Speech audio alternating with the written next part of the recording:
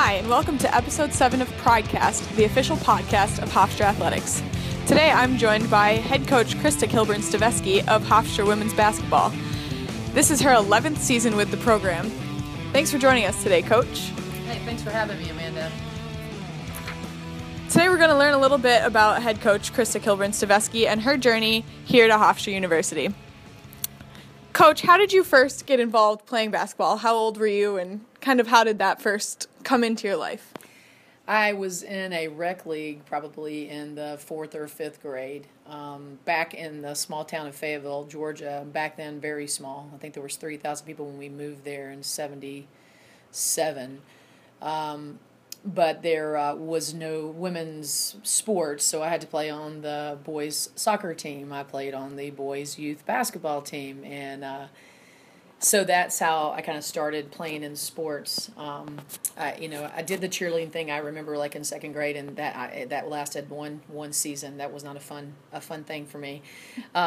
So I played at the Fayette County Recreation Department and on a boys' team, and I can tell you right now, I was like a Tasmanian devil. I know it was 90 miles per hour, and I know my mother always tells a story that she had to sit on the other side of the gym and even the other side of the field when I played soccer because all the parents said, she's hurting my little boy. So that just tells you I was pretty full throttle, I think, right out of the gate. From the womb, I think I was full throttle.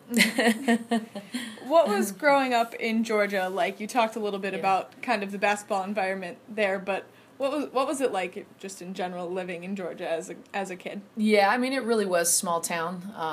Obviously, the whole landscape of that's changed now because of the population boom of Metro Atlanta, but it was really small town. I mean, I remember before we had even a McDonald's in the town, we had a Dairy Queen and we had a Elmore's little convenience store, and we had like a Winn-Dixie. Those were the 3 things we had in the town. Mm-hmm. So we, it was a different time. It was a different time and place. I mean, it was.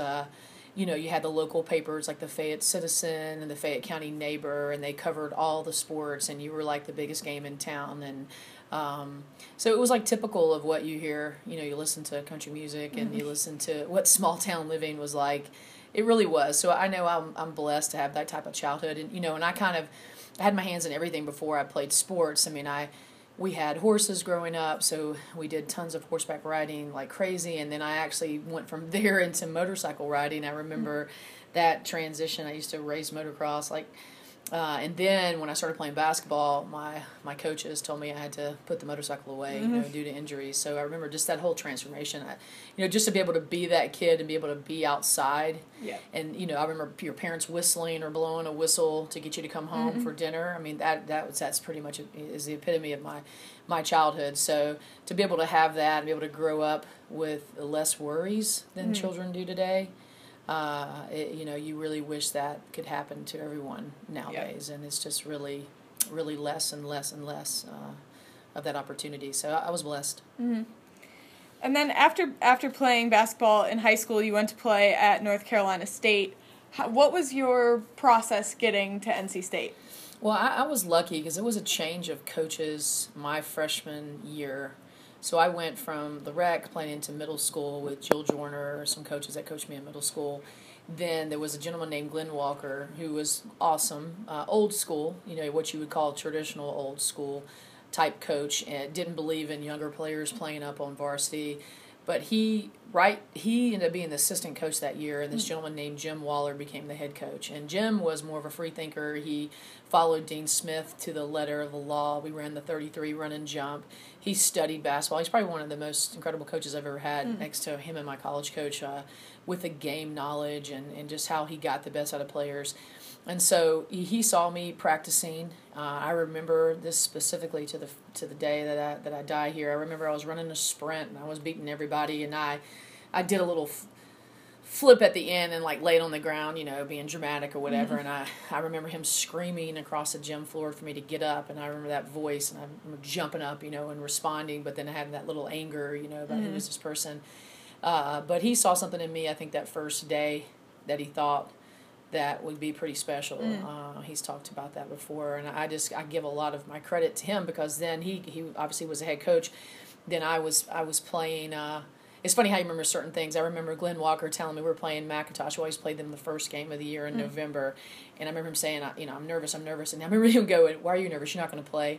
And, again, a freshman year. And then, to his dismay, I ended up playing, I remember like half the game my freshman year, on the Fayette County varsity team. So I never looked back. So I was able to play the varsity for 4 years. So I think his development of me, I don't know if I would have developed if I had to have just had to play on the JV because that's what I'm supposed to do, because I had more of an old school person. The timing of him being there, him seeing me and developing me and pushing me beyond limits where I ever thought I could be pushed, gave me that opportunity to play at NC State. And I remember because early stages, everyone was more, again, small town mentality. Oh, you're probably good. Play at UNA, University of Northern Alabama. Go play Division II over here, maybe play small Jack State. And Coach Wallow was like, no, you keep working. You could play at Georgia Tech, you could play at Georgia, you could play at NC State, you could play at Clemson, you could play at South Carolina, you could play, at Alabama. And when that time came around, I had those options. Georgia was the place I really wanted to go to. Now, I didn't get offered there until late, so I waited late, and then I had to make a decision. And, your heart and soul, you always wanted to go to University of Georgia since I was in middle school. But so I really owe so much of that timing. I think I would have played basketball somewhere, but would I have played at the highest level? I'm not sure if it wasn't for Jim Waller. And what were your years at NC State like? Again, another great opportunity. I played 20 minutes a game as a freshman. I remember we were running the run and jump. She always talked about me being a freshman, ready to go. And being a college coach now for a number of years and 11 years here at Hofstra, you have very few players in your career that's ready to go. Well, I was ready to go. And so played a ton my freshman year, started, sophomore through my senior year. Sophomore year was our worst year because we had won the ACC my freshman year. We graduated like 5 seniors. We brought in a great freshman class, but we had 2 kids that couldn't play. Kind of what we have now has come back. We had a Prop 48, so we signed this kid, Andrea Stinson, who was the best player in the nation. She had to sit out. So our sophomore year, we took some hints. I think we were like 10 and 15 or something like that my sophomore year. But then we won, junior year we won 26, senior year we won like 26, 28, and I went to the lead Sweet 16. One shot out to the Elite Eight. So, I always talk to my team about it. I think I have a team the last 2 years, and this year too, the culture has changed where they care about winning more. And it's not winning at all costs, but they care about winning more than like some of the peripheral things and we have much more distractions in some respects. But, that's what I've always said about what made NC State different. And I talked to former players. We have several players that are college coaches. Jenny Grzymski is the coach at Monmouth. Paul Mateer is her maiden name, but I always talk to her. I'm like, why do we just follow suit? We really were straight as an arrow during the season. We knew what we had to do, and it was just a culture that we stepped in, a culture of winning, and you didn't push that envelope, which means breaking curfew or doing this or drinking or whatever. I mean, you just, I ask her all the time. I'm like, why were we like that? And it's, it's just amazing how you can step into a culture of winning. And, you see some of the big programs that do that now, Notre Dame and Connecticut. Now, I'm sure they're not without fault and have issues, but, it's just an expectation. And I've always wanted a Hofstra to get to that point. And it's really the quality of kids that you're bringing in, the mentality that you're bringing in, and it does get challenging. But I think, my staff and everybody's been able to do that for the most part. Again, you're never flawless, but, so it was just a great place to be at that time, with a winning environment, and Coach Valvano was still there, and, it was just such a basketball haven in that neck of the woods. And then from there, you began coaching at the high school level. Yeah. What made you decide to go into coaching and stay with basketball as a career? Well, it was an interesting concept, way different than how hands-on I am as a college coach. Because of the, I don't know if it's the way we were treated in our leadership and the stuff that we were just expected to know, it was definitely way more business during that time. I'm sure some people ran their ship a little bit different, but, Coach Al was an 88 Olympic coach. She coached 86 Goodwill games, so she wasn't there as often. So, during the off season and things like that. So you really, it didn't have quite had a great relationship with her, but the personal flair of it and the development was just different, way different from this time and place. So I just remember specifically saying, I'm just not ready to coach college yet. I think I need to go make an impact. I wanted to make an impact more. I felt like that the high school route would have been a better place to make an impact. So that I had made my mind up in that. There was, really at first no thought of doing anything at college. But it was funny, as I had that thought and knew I wasn't going to do it, I got a GA offer at University of Georgia right when I was starting my master's, getting ready to start my master's at West Georgia. And, I hem-hawed around, and then I just said, no, I'm going to stick to my guns. I'm going to stick to my guns. So had probably one of the most amazing experiences coaching high school basketball. Was at a smaller school in a place called Tyrone, Georgia, my first year at Sandy Creek High School, and was with a guy that's named Doug Crane, who was a phenomenal X and O's coach. Probably wasn't the most personal person in the world. The kids, he was a really, really, really, really old school, so he didn't relate to the players as well. But boy, he knew what he was doing. So he just taught me that mindset of the game, along with Jim Waller, who's still around. He was at Woodward Academy at that time, so I was able to kind of soak up as much as I can from those guys. And then I got my head job at Wheeler. So it just was the perfect thing for me. I don't know if I could have withstand the college grind.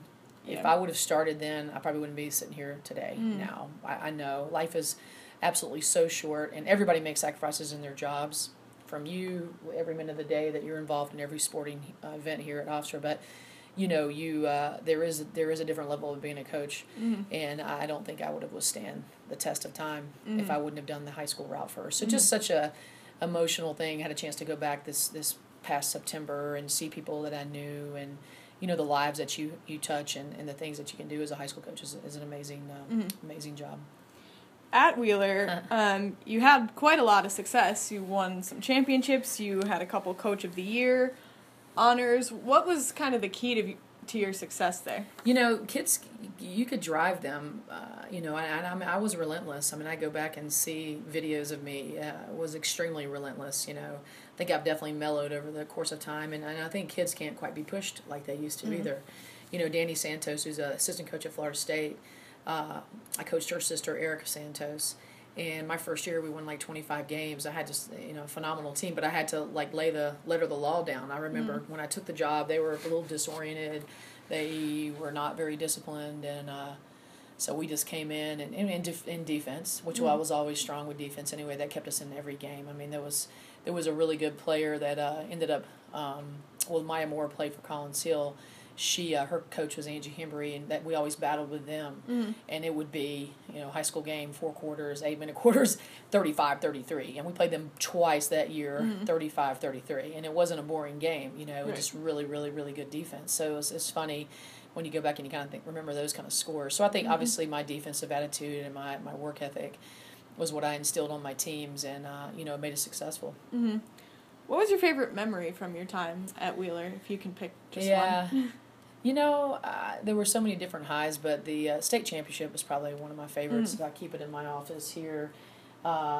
We had lost to a team.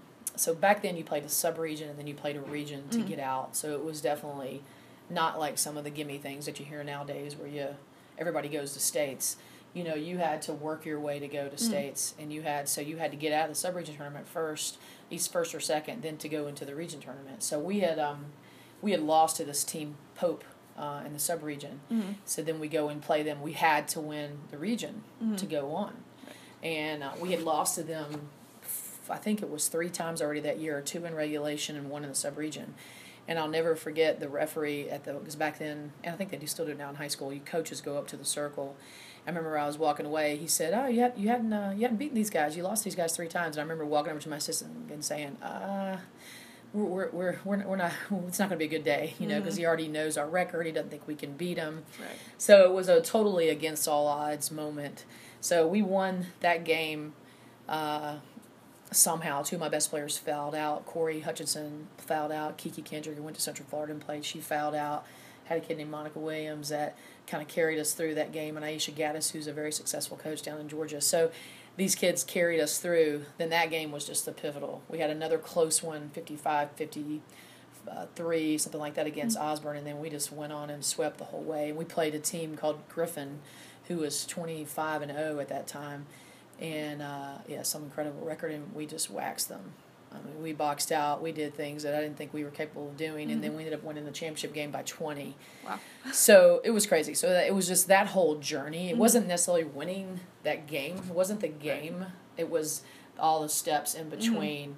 And I remember back then you did everything as a high school coach, whether it was sweeping the floor, setting up, making the highlight film. And I used a Phil Collins Against All Odds. I remember, using those old programs with the VHSs to do the strolling. You probably know this. Well, you're young, but so I remember making the highlight film at the end of the year, and it was just I used the Hoosiers and the David and Goliath and panned off to that and did all this kind of stuff. I always like to dabble my hands with all that kind of stuff. And so it was awesome. So that was the 98 state championship. So that whole journey and those young women who now have gone on to be very successful and married and kids. And, I keep in contact with several of them. But it was just a great experience. Yeah, that's quite a run. Yeah, it was a great run. Then you eventually end up taking an assistant coaching job at James Madison. Yeah. So you were ready to move into the college realm at that point? Yeah, I think so. I stayed one more year. Those girls were only juniors when we won the state championship. So, it's hard to win back-to-back, but had everybody coming back, and that was the big Collins Hill fight up in Rome, Georgia, when we lost to them in a close one. Several of those kids went on to play at the University of South Carolina, and a kid named I think Danny Kell, she went and played at Auburn. But so, I stayed that one more year, but I knew I could feel it. I had a long-time assistant of 8 years. She was getting ready to move back down to our hometown and start a family, and it was just the right time. It was the right time. So I remember I went on that NCAA website, and I was looking in the college coaching corner of the career thing, and just printed out tons of things, got my resume together, and sent them out everywhere. And then James Madison guy picked me up out of the blue. I didn't really know him. He looked at one of my players. One name was Bud Childers, and the girl that coaches at Purdue was leaving to take the head coaching job at Maine, and so she was leaving, and she was a high school coach. So I think he probably felt comfortable that he knew if he got somebody that'd been a head coach in high school. And so I just came up, I interviewed and got the job. So I definitely owe a lot to, that first step out of the blue, to take somebody like that. And, it was great. But then it was a weird step because I ended up midway in the season, he ended up stepping down from the position. So there was three of us, Kenny Brooks, Kim Harrison, who now is a coach at Hartford. Kenny Brooks is a coach at Virginia Tech now. And then myself running the ship that year. We ended up squeezing out 18 games. But yeah, that was so my own on-the-job training that first year probably taught me 4 years of college experience because I went from being an assistant, sitting there, not a lot of things thrown on me yet, to handling travel, handling scheduling, handling head recruiting. So it's kind of like if you're working in a diner. Bussing tables, the next thing you know, you're a short order cook. Right. It was the same kind of feeling. And then, after living in the South for your whole life up to that point, you come to Hofstra, which obviously Long Island is a much different kind of environment. Right. What went into that decision, and how did you first adjust to Long Island? Well, Harrisonburg, even though it's a slower pace, it's still different from little bit of the ITs. The ITs, Denise King and Fassel too. You might think you're below the Mason-Dixon line. You're still not the true Southern. And Harrisonburg really is not true either. I mean, they definitely have a lot of countryside, a lot of farmers, all this, that. But it's still a different way of life when you. When I'm home now, my mother's trying to talk to people and overhelp people, and I hear my friends doing it, and I start laughing because that's exactly.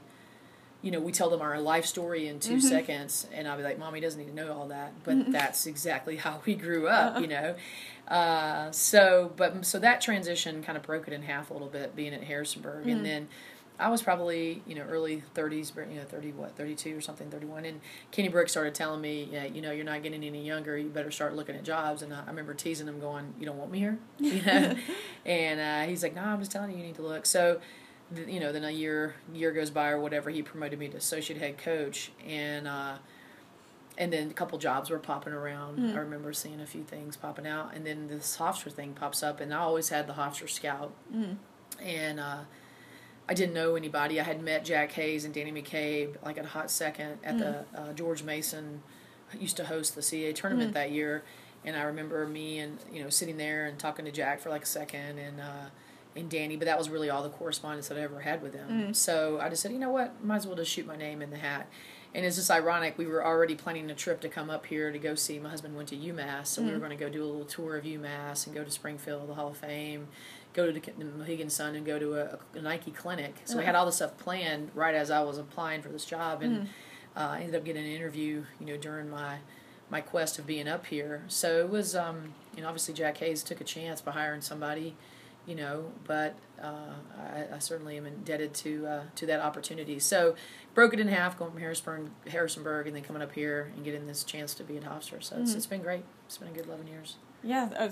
Now you've been here for 11 years. Yeah. What about Hofstra has made you want to stick around? I think it's obviously my quest for success too. It's wanting to win.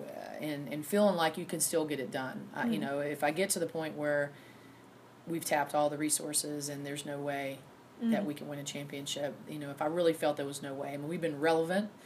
We've been top 4, we've been top 2, we've been top 3. We've been relevant. We played in a final game, obviously, and lost by 6. And, but we haven't been able to completely capture that, high culture of winning one and then continue to win. But, now we have good parity in our league. So the days of the ODUs in the world, and, obviously the Delawares took about a 3-year cut, in it when having Del Don. And then Kenny kept JMU extremely, relevant and made them very, very successful. So, if I felt like we could not get it done, I think I would have probably, turned my whistle in and tried something else. So, but, so that environment, being able to, have really good leadership here, obviously our president who, lets us provide and lets us run a program to the level he wants. And I know he wants us to be top 25. I know he wants us to be very successful. It's, it's not easy, right? You have 370-something Division I teams. To be able to say that Hofstra has, stayed relevant and stayed in that top is great, but that's still not good enough for me, though, right? So that's not good enough for what we want to make our mark. So I think that thriving, that journey to get to that pinnacle, hopefully enjoying the process as I go along, which I certainly do. Enjoy being here, enjoy the people, and enjoy where I live, in Long Beach. I think that's always important as a head coach, because got to have a happy environment outside of the workplace too to make everybody else happy around you. So I think all of those variables have kept me here. And knowing that you can win. Speaking of having a happy environment outside of the workplace, your husband Chuck is very supportive of the team. How important is that to you? I know that part, being extremely blessed. I mean, I know him having a father that was at a junior college level, high school level, and a junior college level, and then an AD. His dad coached too. So I think, he grew up in a gym, and you see his baby pictures and his young pictures running around the gym. So I think that was, a match made in heaven before we knew that was going to happen. And, we'll be married 20 years this coming up April in 2017. I know, it's crazy. But he is just number one fan. I mean, he gets, way more excited than even I do. The American game, he knows I have to have decompression. We don't really have that type of relationship where we have to divulge. I'm a very independent thinker. He's a very independent thinker. But, it's cute. I came in from the American game, and he's, smiling ear to ear and just, blah, blah, blah, your kisses, or the UC Davis game about Sid making that 3, and we came back by 5, So he gets like hilarious when he, and I'm like, okay, honey, and I take the dogs and I go for a walk. So luckily he understands me, and he doesn't ever take offense that I might not be, he just wants to be proud of Ajane, proud of Crystal, proud of the whole team, proud of Anna, proud of the, everybody, Aliana, he's just likes to, to see them have success. And so, I'm definitely blessed to have someone that supportive and that portable, too, to be able to, go. Because he gave up his whole company when he left. He gave up a big part of his career. He owned a company called Sports and Entertainment Direct, had a warehouse, offices in downtown Atlanta, right by the Buckhead area.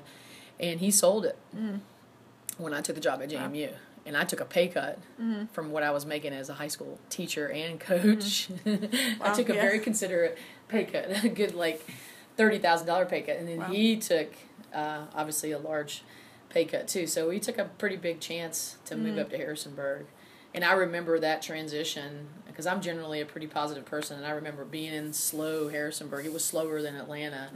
And I remember him just going, be quiet. You made a decision to be here, so deal with it. And then I ended up obviously meeting friends, and because I'm definitely a social person, ended up enjoying the mountainside and mountain bike riding, and kind of found my spot. But initially, the culture shock when you first step into Harrisonburg, and apparently it wasn't even as bad when I got there. There was a Costco. Everybody tells me when there was only one store, So. He's just definitely very supportive. Never someone in your ear ever telling you how to do your job or providing that. Just a big fan. And to have someone in your life that is like that, I know it's very rare. The type of relationship that we have, and it's probably why it's lasted too. So, in your 11 years now, can you pick a favorite moment? Well, that first year is always going to be special.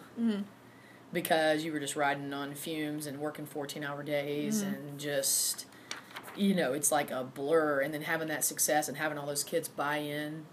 I think that's your hardest part as a college coach, is getting kids to buy in because they have so many distractions. Yep. Those kids were bought in because they knew where they were, and then they knew what that change was like. So I think that time's special. But then we had so many other highlights when the Blockios were here and the Capursos were here and Candace Bond and Shantae and we had, so many other really, really, really good moments. I mean, but, in this past run, this last year going all the way to, the Elite Eight, that was very similar to our first year. So it's kind of like first year and last year were two, like, awesome years, and there was a lot of other good things in the mix, but there's nothing like that feeling of that first year because you had the type of leaders you had then on that team. I haven't had any since. Not to that caliber, not to the Liz Ann Murphys of the world. That was so far more mature than any other kid I've ever coached, and just did not handle any small talk or any backlash. If anything would ever happen in the locker room, she would hit it head on. She was not afraid of confrontation. You have very few people like that. Yeah.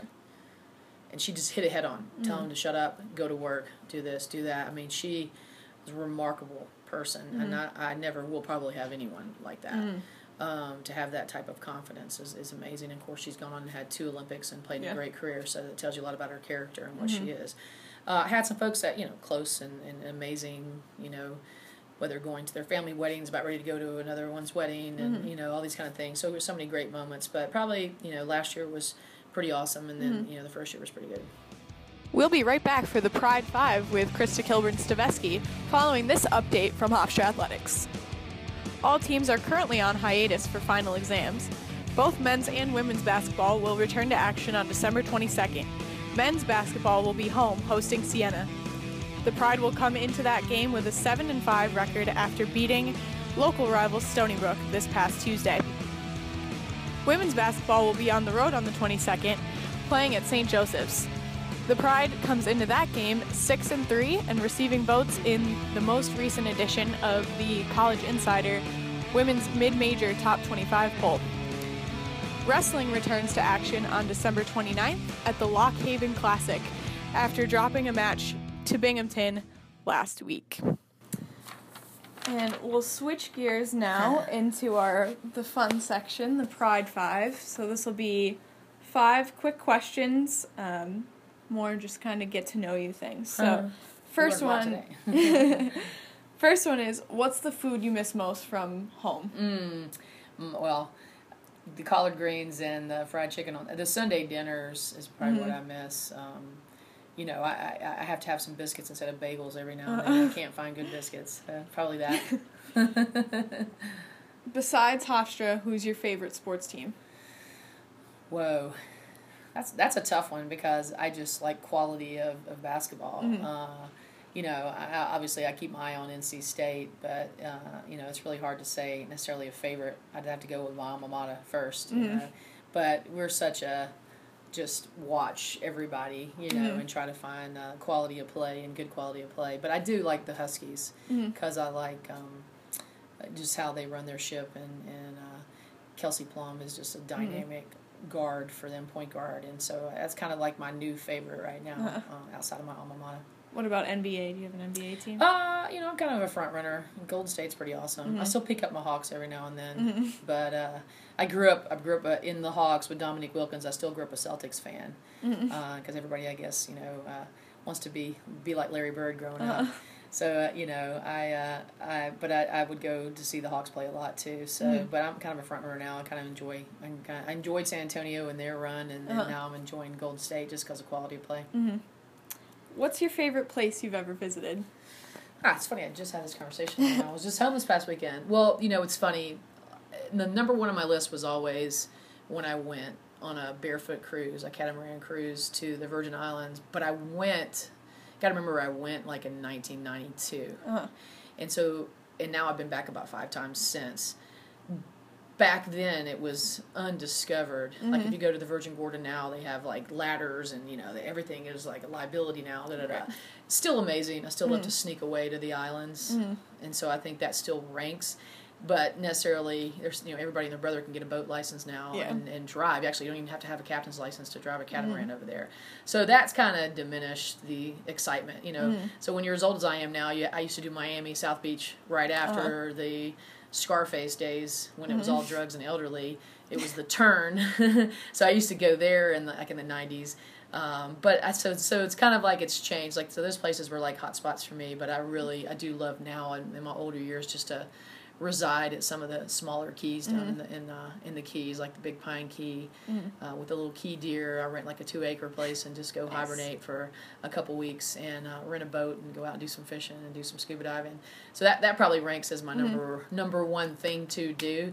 But I still think that my number one spot, and it's always time and place when you go to something for the first time. Right. You explore something you've never explored before, and you're doing this by boat. And back then you'd go into a harbor and you'd be the only boat. It might be one other. That was probably the most remarkable thing I ever did that's back pretty cool. then. Yeah. But I still go back now. I just did one 2 years ago. I went from St. Croix all the way to St. Thomas. That was like a 6-hour boat ride across the Atlantic part right there. Not much to see as you're going through there till you get to Norman Island, but so I still go back and I still do it, and it still means a lot to me, but it was nothing like the first. What's your favorite movie? I knew you were going to ask me a question. It's funny, I'm just going to have to always say my all-time favorite movie is Gladiator.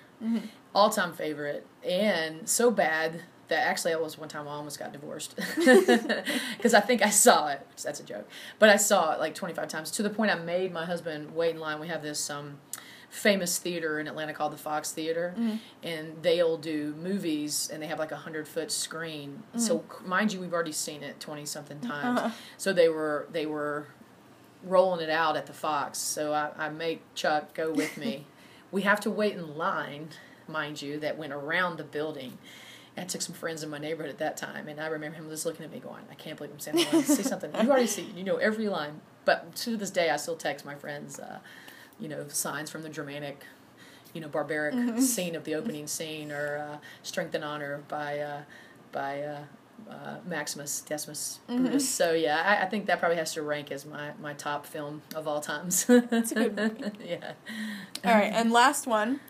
If we got in your car and turned on the radio, what kind of music would be playing? Wow. Everybody probably would just specifically say country first because I always have it on the highway. But I'm pretty diversified. So it's country ranks up there, and now my new heavy rotation of music is a Hamilton mixtape. I can't stop playing that. That and Kenny Chesney's new Cosmic Hallelujah. So I am country, but I will go across the genre landscape quite often. If you grab my phone now, you'd be pretty impressed of seeing from. But the Hamilton mixtape, highly recommend that to everybody. It's sick. It's sick how they can come up with 1776 to modern day rap. Is pretty awesome. It is pretty cool. Yeah. Well, that's all I have. Thanks so much for joining me today. All right. Thank you for listening to Episode 7 of Pridecast, the official podcast of Hofstra Athletics.